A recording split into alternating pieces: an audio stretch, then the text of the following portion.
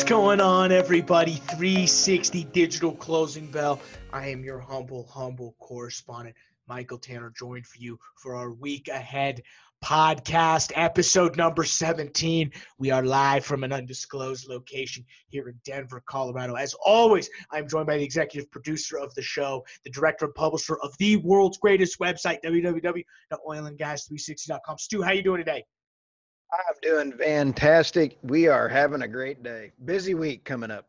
No, it was a busy week. I thought we had a great show on Friday, and this upcoming week is going to be crazy. We have a great show for you lined up. But first, I need to tell you a little bit about our friends at Adamantine Energy and the things they are doing for social risk. These guys are led by their principal, Tisha Schuler, who's an awesome woman. She's a former CEO of the Colorado Oil and Gas Association. And what Adamantine does is they guide energy companies like yours to explore your exposure to social risk, your options for your response, how your peer companies are actually responding, and the opportunities that social risk can actually create for your business. I've been lucky to know her for over a year now, and that is truly the case. That there are these, Stu mentioned these social risk chances out there right now can actually help move companies forward. There, Adamantine Energy is doing a great job of helping with that. If you are not already reading Tisha's weekly emails on what's on the horizon for the oil and gas sector when it comes to social risk, you need to fix that now because your competitors definitely. You can check that out at www.energythinks.com. You can sign up for both things are true. It's so much good stuff revolving social risk, and I highly recommend if you have any questions about the issues, please call Adamantine Energy. Remember, energythinks.com. We love Tisha Schuler. You can actually check out. We did an interview with her 2 weeks ago on the 360.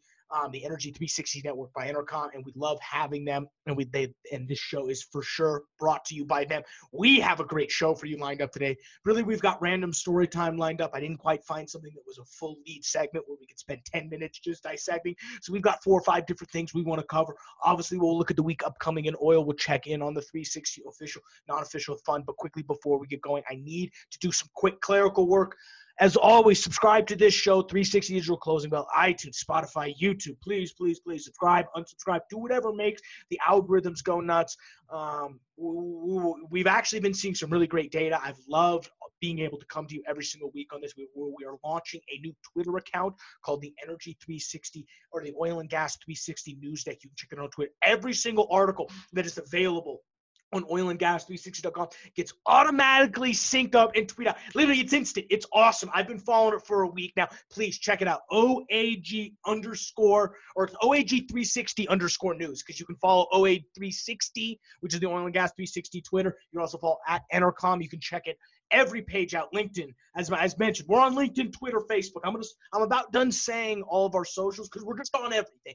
If there's a platform, we're on it. I'm not even sure if we're on Google Plus, but I will get us on Google Plus. Please connect with me, Stuart Turley, on LinkedIn. You can also email the show, mtanner@enercominc.com, for all your questions, concerns, or just to tell me my show was really bad. Please also, you can check out the show is also brought to you by the world's greatest website, www.oilandgas360.com, where you can find the Energy 360 Network, and you can check out, which is the best place for energy thought leadership conversations. We've had so many great interviews we've done so far, and we have a packed Monday, Tuesday, Wednesday. What's the order in which we're dropping shows? Because I know we've got something coming Monday, Tuesday, and Wednesday as you listen to this. Oh, you bet. Hey, we got a lot of big ones. We got Enverus with Chris. He was the vice president general manager of the automation group. That's dropping Monday. It's an awesome interview. He is an awesome cat, by the way. I loved talking with him. That was a fantastic, fun one. They got some great automation coming out. That's coming out Monday. Ajax is coming out on Tuesday. And then Wednesday is Wolfpack Software. And all 3 are really informational, a lot of fun. Had a lot of fun with all of them. Yes, and we hope they have them back all the time. So please follow and check all the Energy 360 Network stuff on the world's greatest website, www.oilandgas360.com. All right, let's just shift gears into random story time. I mean, normally how we like to start the show is I generally try to find a big story that we can chew the fat on and really dive into, try to discover more about it and see what that means for the oil patch going forward. That's how I like to run the first segment. And but about 3 weeks ago, I remember it was like episode 10. There was a little lack of a lead story, but there was more like 4 or 5 small stories that we needed to cover. So I called it random story time, and we're gonna do that again for this first segment because really, there's 4 stories that when me and Stu were talking about that I think we really need to cover. 3 of them are more oil-based, and then Stu has actually a really great nuclear one that's going to tie into an interview. But I want to start with something that we chatted about, I think, I want to say it was episode 10, 11, or 12. This was right in the heat of the coronavirus stuff. This was probably, at the trough in both panic level and just what's going on in terms of how it's affecting the oil field, and we spent a whole first segment talking about government intervention, what that would mean within the oil field, whether that comes for the E&P companies, and we broke it all down. And basically our analysis was we're not into any stimulus or we're not into any helping out the oil field unless it affects the people that are really hurting, and that was the oil field service company. Because I don't know if this is a story that dropped in Oil and Gas 360 that I don't know if we're going to bring this up later, and if not, I'm sorry, I'm blowing it right now, but oil field services losing 50% of their value these first 3 months. It was a Rystad Energy report. That's who stimulus needs to be going to. It doesn't necessarily need to be going towards these large, some of these larger independents who can have access to capital. I know it's really sad to say I know way too many people who are working in the service field right now. They're getting laid off. We don't need to name company names because it doesn't matter. Everybody is getting cut. It's unbelievable. But I will say this: I have a good friend, really good friend of mine who I played baseball with, and he went to School of Mines with me. Was working for a really, really small contractor who was contracted with Oxy. Obviously got cut, but they were able to apply and got PPP. So he's able to actually get 85% of his salary for the next 3 months, which is awesome. So it is working. Some of this coronavirus stimulus, it is working for the smaller guys, and it's really nice to see some of these smaller service companies have access to stuff. But in terms of actual support for the oil and gas industry, the only thing there was 3 things that we're talking about planning. They were talking about public stakes in oil companies. Yikes. There was some direct lending. And really what it's come out to is none of that's going to happen. The Energy Secretary on Monday, Dan Brouillard, came out and said he's not expecting more than what we've already done. But what they are going to do is buy another 1 million. Now, remember, right when this happened, there was about $3 billion worth of oil that was supposed to be bought. Remember that? That was like the big thing that was dropping. Was it like 3 weeks ago? That was the number. And so from that, am I correct? It was like 3 billion, right? I don't have the number up in front of me. It was about that. It was about that. Perfect. And that got nixed by Congress really quick. This was in the first wave of the coronavirus stimulus. Remember, everyone, this was part of the, everyone got the $1,200 and was supposed to be included within this stimulus. One was about $3 billion in purchases for the crude oil inventories down in the salt domes. But what? And they basically got nixed. And ironically, for just politics reasons. I don't think there was any legitimate reason other than just, politics, and the others, two sides of the aisle can't really agree on, oil tends to lean red. Whoever was passing the stimulus generally tends to lean blue. So there was no actual stuff, and that's what led us into, are there actually going to be public stakes in oil companies? Are there going to be direct lending? Because obviously we know the Trump administration is friendly to the energy industry, specifically the oil and gas side. So that's when the $3 billion buy got nixed from the DOE, they got nixed in the stimulus one. That's where are we going to be seeing more money flowing specifically to the energy industry via stimulus? The answer is no. The only thing that's going to happen is a 1 million barrel buy for the SPR, which is basically going to use to test the oil markets. And right now, if you look at, oil's $29.50, or if you say it's $30 right now, so when you're looking about, that's about, 300 million right now. So it's definitely down. Check my math on me while I'm speaking. That's 1 million times 30. I'm pretty sure is 300 million. You just add a zero, right? Right. Thank you. Okay, good. Let's add a zero. Just You're testing me. I'm just making sure. I was not a math major in college. I was a petroleum engineering and an econ major, and they encourage at all times just use a calculator. Entercom doesn't pay me to not use a calculator. My dad used to always joke. My dad was an aerospace engineer. This is a sidebar. My dad's an aerospace engineer a long time, and he always used to hate when I'd be in like high school and elementary school or middle school, and they'd be like, "It's a no calculator on the exam," and my dad would be like, "Are you kidding me? If Raytheon asked me to not use Raytheon doesn't pay me not to use a calculator. They pay me to get the arithmetic right." So, Michael, there is no spell check in this pen. no. You've seen some of the emails I've sent. You've seen some of the emails and Microsoft Team chaps I sent. I need spell check as much as anyone. But as always, we get sidetracked. Kind of bringing it back. Basically, and so it's been like a 300 million, which is down from the 3 billion, but it's still something. And really what they're doing is they're acting as a test. And really what they're doing is they're actually delivering crude oil through the SPR. They're not really going to mess around with the financial trading side of the WTI NYMEX futures contract. That was interesting. They're accepting bids until May 27th, and there are going to be award contracts by May 29th. As remember, they did negotiate with 9 companies to store 23 million barrels of oil in the government stockpile. And this is just, remember, store. This was not purchase. This was, hey, we're just going to rent out space in the SPR. Among those renting space, Chevron, Exxon, Energy Transfer. That's about Atlantic, Vitol. That's probably about the only 4 random people would know. I could read the rest of the list off, but it's just a bunch of more big energy marketing firms. So that was that. Right now, there are companies renting, but there are no more purchases, but that is changing right now. And they're going to buy about 1 million barrels, which is, the smart thing to do. Oil's probably not going to get down this low again. It'll be interesting to see what price point they buy it at. It would have been nice to see them maybe buy it a little lower. We could have gotten a nice little cheaper price, but that's just the trader in me. That's one thing I would love to do for the DOEs. Put me in charge of when we're buying for the SPR. That would seem like you're just setting levels all day. That seems like right up our alley. But in terms of stimulus, oil and gas, Stu, nothing more. How do you like this? What's your thoughts? I know we chatted before we move on. We talked about, I do not like, the free market is supposed to work.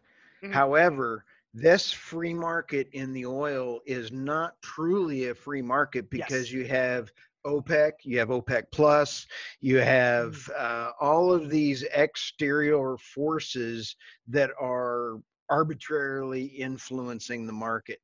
And who's paying for that? It's our beloved oil and gas employees. So I believe in the free market. I believe that it can work, but it irritates me. Yeah, it goes right along with Tisha's, Tisha Adamatine Energy. She writes this weekly article that I'd recommend. Please subscribe. It's that weekly article I mentioned up in her original sponsor. But I highly recommend reading, because before I really met her, I hadn't really taken the stance. But she writes this great series called "Both Things Can Be True," and it's really and then sometimes, and it's hard to wrap your mind around. But yes, sometimes two things that seem both opposite can be true. Both things can be true. We can be for the free markets, but we can also say there needs to be some sort of intervention to help bridge this gap. So I think you kind of hit the nail on the head, and I think this is a good step in terms of actually starting to buy some oil, and I'd expect to see more buy. But I want to switch gears now, because there was another friend of the show, Sean Strawbridge, and CEO Port of Corpus Christi. He had was it a call he had last week? What exactly was this? Because there's a great article on S&P that got written up about it.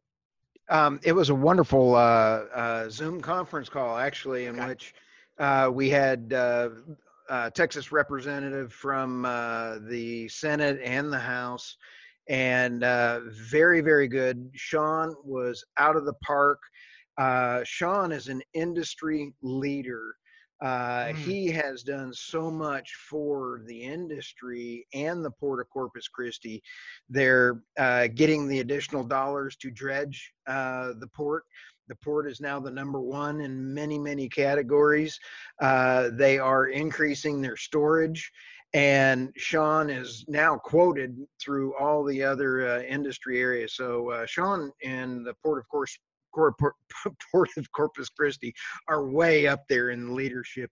Say that 5 times fast. Port of Corpus Christi. Port of Corpus Christi.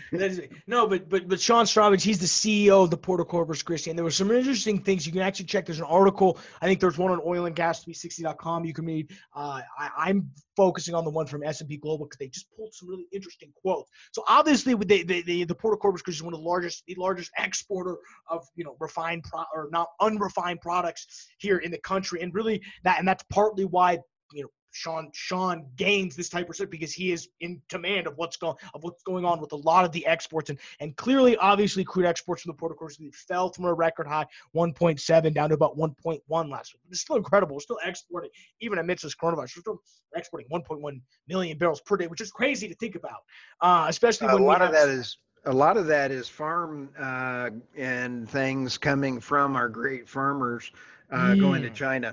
Go figure that.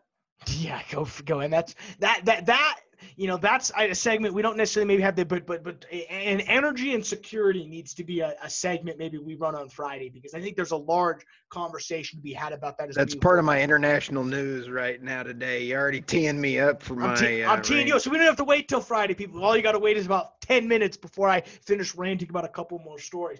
The last quote before we move on to Stu's nuclear story is talking about storage, because he has a very interesting quote. And remember, storage was a hot issue. We talked about it last week with Steven, and we ran a segment about 2 weeks ago on what actual, partly why oil price was this low was because of storage. But this is the quote that got me. Sharon Straub is the guy who's running exports, a guy who can build storage. This is someone who can command storage. They're, as Stu mentioned, they're in the process of building storage. He says, quote, storage has fared a bit better than we anticipated, which is great to see, because someone like him is not going to come out and say that if it's not actually true. And that's why I love these type of quotes. This isn't an analyst. This isn't an investment banker who's got half his portfolio in storage companies. This is somebody, all he's seeing is supply, demand. Here's where the oil's going, and I need to create more storage. And so I love that quote.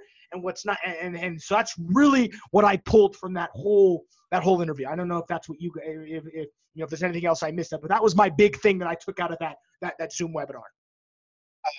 It was, you're dead on right. There's some other stuff that was it. That was the biggie.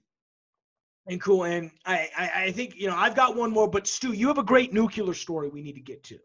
You bet. You and I have always talked about the free market has to determine dollar per kilowatt to the consumer. And I'm researching hydrogen. Got some stories coming up on hydrogen nuclear. We believe that fossil fuels are not going to go away. We're taking a look at all of the other kinds of power, and nuclear is truly one. Our nuclear fleet is 19% of the power generated in the U.S. They just had a group that was given $241 million to expand a new fleet for Georgia Power. This is really big news from the standpoint that this is really the first money that's being put into extra ways of creating nuclear power within the next 5 years. Big story. Here's my rant for 2 seconds. We have all these stimulus money coming in from certain parties in the U.S. with all this money going to the arts. Why don't we have some money going to nuclear? You heard me rant. Why were they shutting down a perfectly good nuclear reactor, and the price per kilowatt hour for New York during the COVID was going to go up? Well, nuclear is interesting. Article. But nuclear is interesting, and this is why nuclear is a fascinating topic to me, because I don't think that many people know what it is its core. It's technically steam power. It's nuclear that's generating a steam turbine. So once you actually hear that breakdown, but then energy nuts, people who are really into not just oil and gas, this show, obviously we focus on oil and gas, but we stay around the energies. But you talk to hardcore energy evangelists, they're all nuclear. They're all nuclear. You talk about, that's a lot of where it's going. And, somebody, we have a shameless plug for something we're doing tomorrow. I'll let you tease that. What do we got going on tomorrow? Today, I guess you're listening. Inside Baseball. This is Sunday afternoon here. You're listening to this Monday morning. Tomorrow, we have the opportunity. We've interviewed some very, very good authors. And tomorrow we're interviewing Alex Epstein. and he is a well-known author as well too. He wrote The Moral Case for Fossil Fuels, which is an excellent book. I read it when I was in college. I had the opportunity to see him speak at Minds. I'm definitely going to ask him, hey, I didn't, when I saw you speak, never thought I'd actually be getting to interview you. So it'll be kind of cool. You know what's really cool is I am so excited that when I reached out to him, he responded back, and that's pretty cool. I mean, I love authors that are willing to talk about those things. And I'm reading the book Getting Ready for Tomorrow, and he has the same kind of opinion as far as balanced power. Yes. Have a balanced dollar per kilowatt to the consumer, get the power out there. Fossil, whatever it takes, let's get it done the most efficiently and best. He falls along the same line as Gregory Wrightstone, who's another guy we interviewed who wrote the book Inconvenient Facts, the Science That Al Gore Doesn't Want You to Know. That energy and poverty has a huge correlation, and that's, again, partly why I love this will be like our fourth author we've interviewed. Right. So this will be we got two more in the pipe. That's exactly what I was going to say. We've got two more in the pipe, and we won't quite release their names until we have them on schedule, but I am excited to talk with Alex tomorrow. He is definitely somebody that I've wanted to chat with for a while. I'm glad to see him. And before we move on to the week that's coming up in oil trading, the last thing I want to cover in random story time was last week, we forgot to mention that Oklahoma did have a hearing to basically talk about proration. It was the same style that happened in Texas.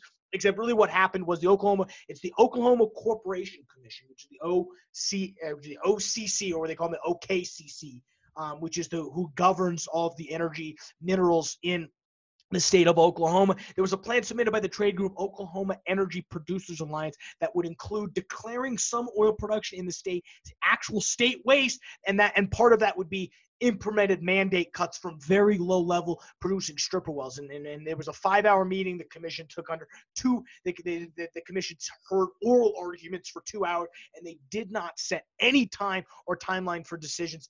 My thoughts haven't changed, and if anything, I've become more hard stance since we talked about Texas project. I do not want Oklahoma to do this. I think there's too many legal issues that come out. Oil's closing at $29.52. It's going to open up here in a couple hours here Sunday afternoon, and it's going, and I think it's going to be bullish. I think we're going to continue to see a march upward as this coronavirus and demand stuff come back. So I don't necessarily think we need this proration. I really hope they don't go this way, because I think Commissioner Craddock brought up, and I know you're waving your hands, so just give me a second. What Commissioner Craddock brought up was the legal issues and the fallout from this. I mean, you want to talk about people that are licking their chops? I'm sure Haynes and Boone was sad proration didn't take place. They would have loved it. That would have been big business for them. Big business for them. Oh, you bet. And just as a side note, in the Scoop and Stack in Oklahoma, it's some of the most expensive drilling going on compared to either the Permian or up in the Appalachia or the Balkan. So when you sit back and consider that they're going to start putting in some of those controls by the Corporation Commission, don't like it. Yeah, this Reuters article's mentioned a Deutsche Bank analysis that says the Scoop Stack, $48.19 a barrel, and versus only about 40 in the Permian. I think that Permian number's a little high. Whose jobs are you doing? It seems like that Permian number should be maybe a little lower, but we'll have to see some of our experts and get that number checked. Because I totally buy, but that $40 Permian stuck out to me. It's like, that seems a little high to me. It depends if you're also including natural gas as well as water into that number. And that's fair. And so I think that somebody is double including numbers on those. Yeah, and as somebody who I works in energy research, I'm always skeptical of when a large investment bank comes out and gives me their very specific Permian Basin oil price numbers. Like, great, I'm very interested to see what data sets they're using to come to that, because they could be leaving out a lot of stuff, and that's part of the reasons why you need to be following EF or ETF Twitter every week. You're going to see on those Twitter threads great stuff being dropped about LOEs. I mean, there was a huge Well Database, they're not even a sponsor of us, but Well Database is one of the best news data sources out there right now. And really what and they came up with this really, really great thread that talked about that really talked about actual production costs in different regions, and some of the stats they were throwing out in the images were disgusting. Like, there's literally 1,000 acres in Midland that makes money, Everything else is basically worthless right now. It was unbelievable. So I highly recommend checking out EFT Twitter. That's everything. I mean, I think all of those stories were big in and of themselves. I don't think any one of them were big enough where we could spend and dive in 10, 15 minutes and really, really see if we can discover some stuff. But I think that's everything for Random Story Time. Anything we missed in that segment so before we move on to the week coming up here in oil? I think we covered a lot. I think we did too. And I think with that, we're going to go ahead and move on to the week that's coming up in oil. But as always, this segment is sponsored by Sandstone Capital Group. These guys do insanely good research, and all the levels you hear from this are provided by them, specifically from their Energy Glimpse solution. You've heard enough me talk about them. These guys are just insane experts. Go find them, sandstonecapitalgroup.com. Give them a call, 949-561-1818. Mention the podcast. If you don't mention the podcast, we don't get credit. It's great that you call them, but you got to mention the podcast for us to get credit. We appreciate you helping to keep us afloat. Really in terms of stories, I think we covered a lot of them in Random Story Time. I know, Stu, you have some stuff in the international news deck you want to cover before we dive into levels from the COT. Well, you bet. Hey, it was kind of funny that you mentioned Haynes and Boone. Haynes and Boone, fantastic friends of Intercom and Oil and Gas 360. Fantastic. Yes. They just put out some numbers that 98 exploration companies in Texas with $75.7 billion worth of debt filed for bankruptcy from 2015 through 2020. That number is expected to even grow even more. Here's the gotcha into that conversation. This is opening up our oil and gas companies to buyers from China. And it is already starting. This is a national security issue. We do not need our great oil and gas market companies being bought by Chinese investors. I just put this article out today on Oil and Gas 360. Yeah, we're definitely going to have to do a larger segment on the energy security specifically around this because this seems spicy and it makes total sense. I mean, you're talking China has some of the the bridges. I'm surprised Saudi hasn't tried to come in and use some of there to buy up some. I mean, that's the scary part about me is China not so. Well, imagine Aramco operating wells. I can't imagine having a Ram or PetroChina operating wells in Midland. You ever done the Midland golf course with the well in the middle of the course? Imagine if that had a little Saudi Aramco sign out front of it. That would be PetroChina sign. We still got our tanker sitting out there, the Oil and Gas 360 tanker. Maybe we could have a flag made, And yeah, you're right. We're empty. Maybe we need to get in on buying some of these. Maybe the 360 just needs to get and buy a field. We need to keep it buy a field. Hey, you want me to do another one on the international news desk? Yes, please. What else you got? Well, hey, we've talked about on the with our authors and everything else, and that is coal and green and everything else.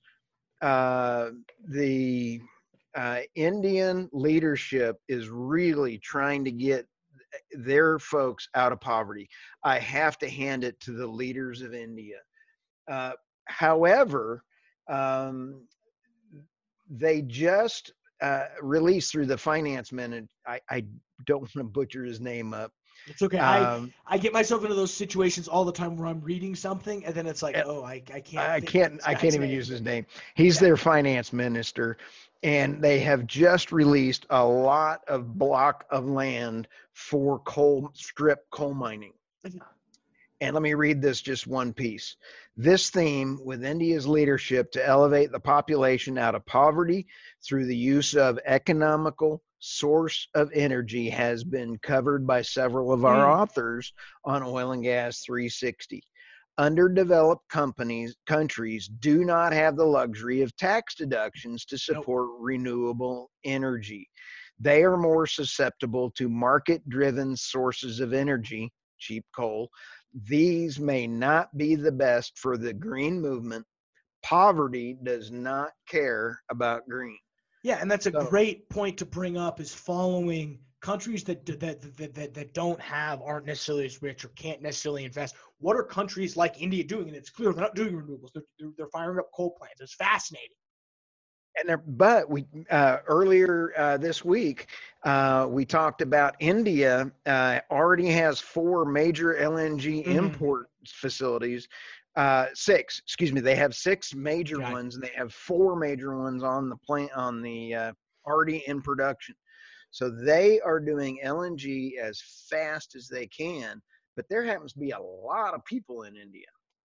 No, there is. And that's, again, partly why they need cheap, affordable energy quickly. And as you can see what they're turning to, not necessarily turning to renewables, which is, again, we're just following the data here in the research. There's no tilt here. And so is anything else the international news desk? Because we got to dive into the levels, which are crazy.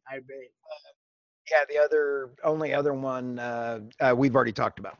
So we're good. Perfect. So, well, let's go ahead and dive into the levels for crude oil for the week. And I said this last show. I'll say it again.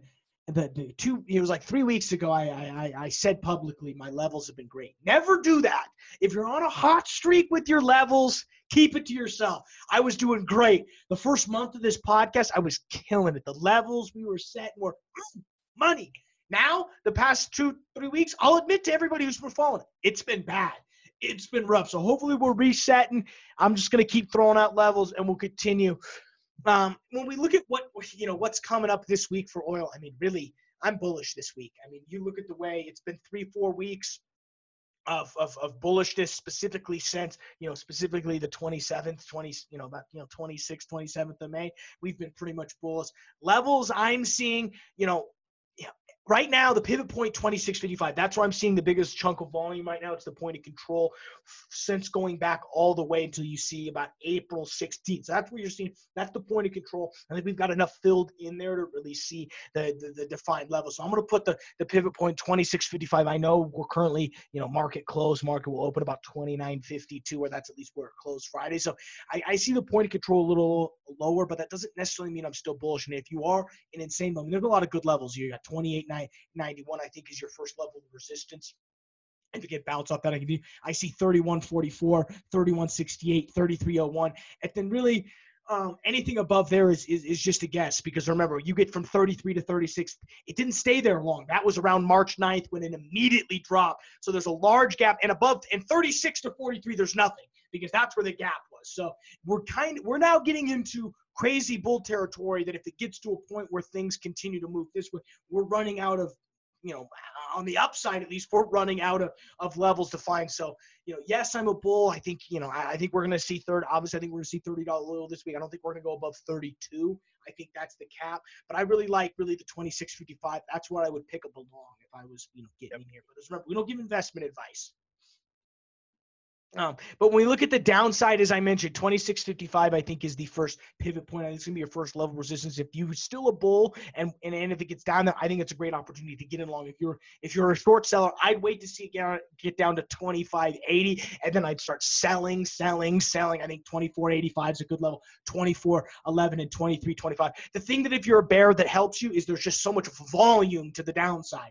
So obviously I don't, 26, 25, really depends what your bias is. That's why you have to have a bias, because levels mean different things with your different biases. If you're a bull, 26.55 is the perfect level to get in and get long now, because I really think we're going to see oil price continue to stabilize in the 30s. But if you're a bear and you really think as we move into the next week, and it's not next week, but in 2 weeks and it's like 8 days when that contract rolls over, if you think we're going to see negative pricing again, well, really, you should be shorting now. But 26.55 is going to be a good level to start saying, hey, if we can crack that and continue to fall all the way down to the high 25s, then we're going to start shorting at every opportunity we can. So, I'm going to stick on the bull side right now, because that's just what price action is showing me. I'm going to take a book out of Tomcat's playbook and stick with the bullish.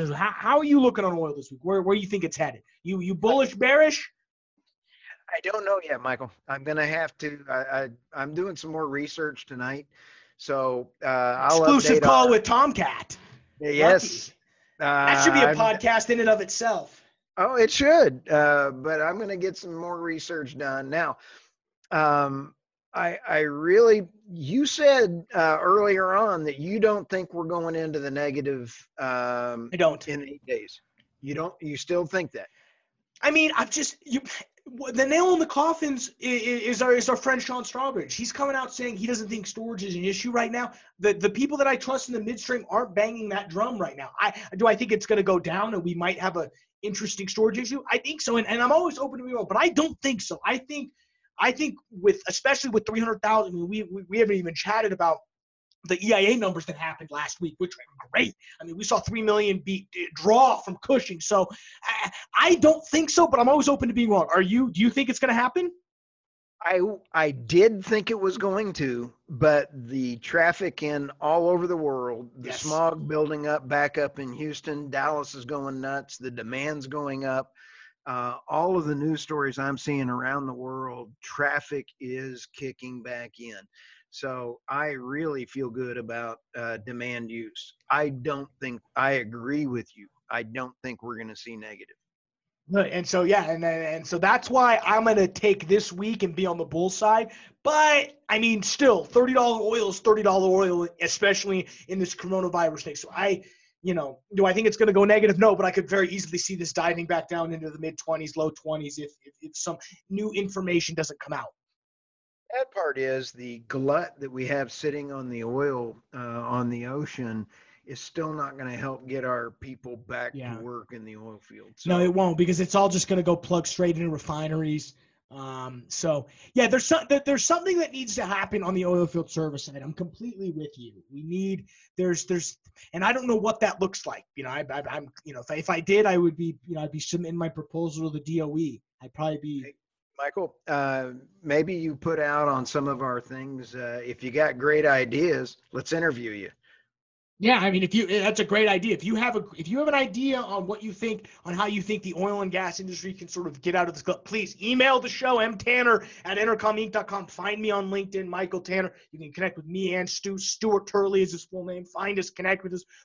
I'm telling you, this is the most available show on the planet. You email me, I see it instantly. Trust me, I'm a sales guy at heart.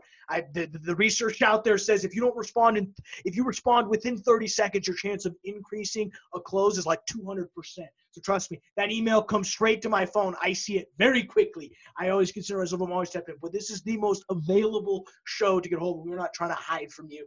And I think what we're going to do is dive in. Oh, no, we need to look at the commitment of traders. The only interesting thing that happened in the commitment of traders, it's same old story. Managed money's getting long, hedge funds cutting their shorts. I mean, and we're now up to 405,000 contracts on the long side compared to only 53,000 on the short side. So if that tells you anything, hedge funds who haven't been right for 10 years think it's going up. The guys who professionally do it, they think it's going up. So take that into consideration when you set your bullish. But remember, it's from Tuesday to Tuesday. Let's roll into the 360 official, non-official fund. But before we do that, the lawyers always make us say this so we don't get sued. We apologize. This segment is for entertainment purposes only. And remember, everybody on the show, i.e. me, Michael Tanner, Stuart Turley, we invest money for our own account. We do not manage any outside money. We do not give investment advice. We do not offer securities or be involved in other regularly cited industry. Investment is risky. And remember, you can and will lose your entire principal at some point. That being said, Stu, how are your picks going? My picks are doing pretty good. You take a look at GeoPark. I'm still really love South America, and I'm up 18.5 for last week. Rattler and Fang. Like I said, I'm going to be doing some serious research tonight. Noble's up 2.5, and LNG's down. You and I have got a lot of discussion going on LNG, and it's going to be down in the short run, but it's going to be up big over the long run. So I don't know. And next Friday, we'll update everybody on Tomcat's pick. It sounds like there's a little secret research meeting going on tonight. I didn't even get the invite, so I'm left out of the dark too. We'll have to wait till Friday to figure out what the picks are. Mine, remember, I'm with Bonanza Creek right now. I got in at $14.89, about 65 shares. Remember, I'm also in $1.82 long natural gas. It's down $1.64. I'm going to buy another contract. I'm trusting the exports. I know personally I'm not as bullish on gas as maybe some of the experts. Remember, specifically Sproul and Enbridge. We've had interviews with both of them. They're $3.50 to $4. Stu's about $3.50. If that's the case, I'm going to trust everybody because I'm always wrong. As we saw that, we saw it with the levels. We've seen that with a lot of stuff. I'm going to pick up another contract. It's cheap now. $1.64 is about as cheap as it's going to get theoretically. So I'm going to pick up another natural gas long contract for us, and we will see where that goes. Short show today. Well, not maybe just a short show. We're coming up on 30 minutes. We do not have Nick and Steven, so if you watch us on YouTube, You're not missing anything. But please, generally every Monday we come with you for a special segment from Stephen and Nick. It was actually my fault that we didn't get this lined up this week, but that is okay. We will be back out with them. We may put them on the Friday show. We're going to need to hear from them because a lot of good stuff. Before we let these guys go for the day, so anything else we need to cover? We've got fantastic interviews. Quite honestly, Michael, you and I have been so busy. We've got about 50 either in the work, in the can, and we always want to visit with more folk that have news. We want to visit with Energy Expert Network. I love your new Twitter news feed that you got put out. Outstanding job. We're just busier than hoo-ha. So no, we have a lot, and we really appreciate. If you want to become a contributor to the show, again, please email me, mtanner@enercominc.com. But with that, we're going to go on and let you guys get back to work and finish up your Monday. Please check us out on the 360 Digital Ticker this afternoon, and also please subscribe to the Digital Closing Bell email. See you guys this afternoon.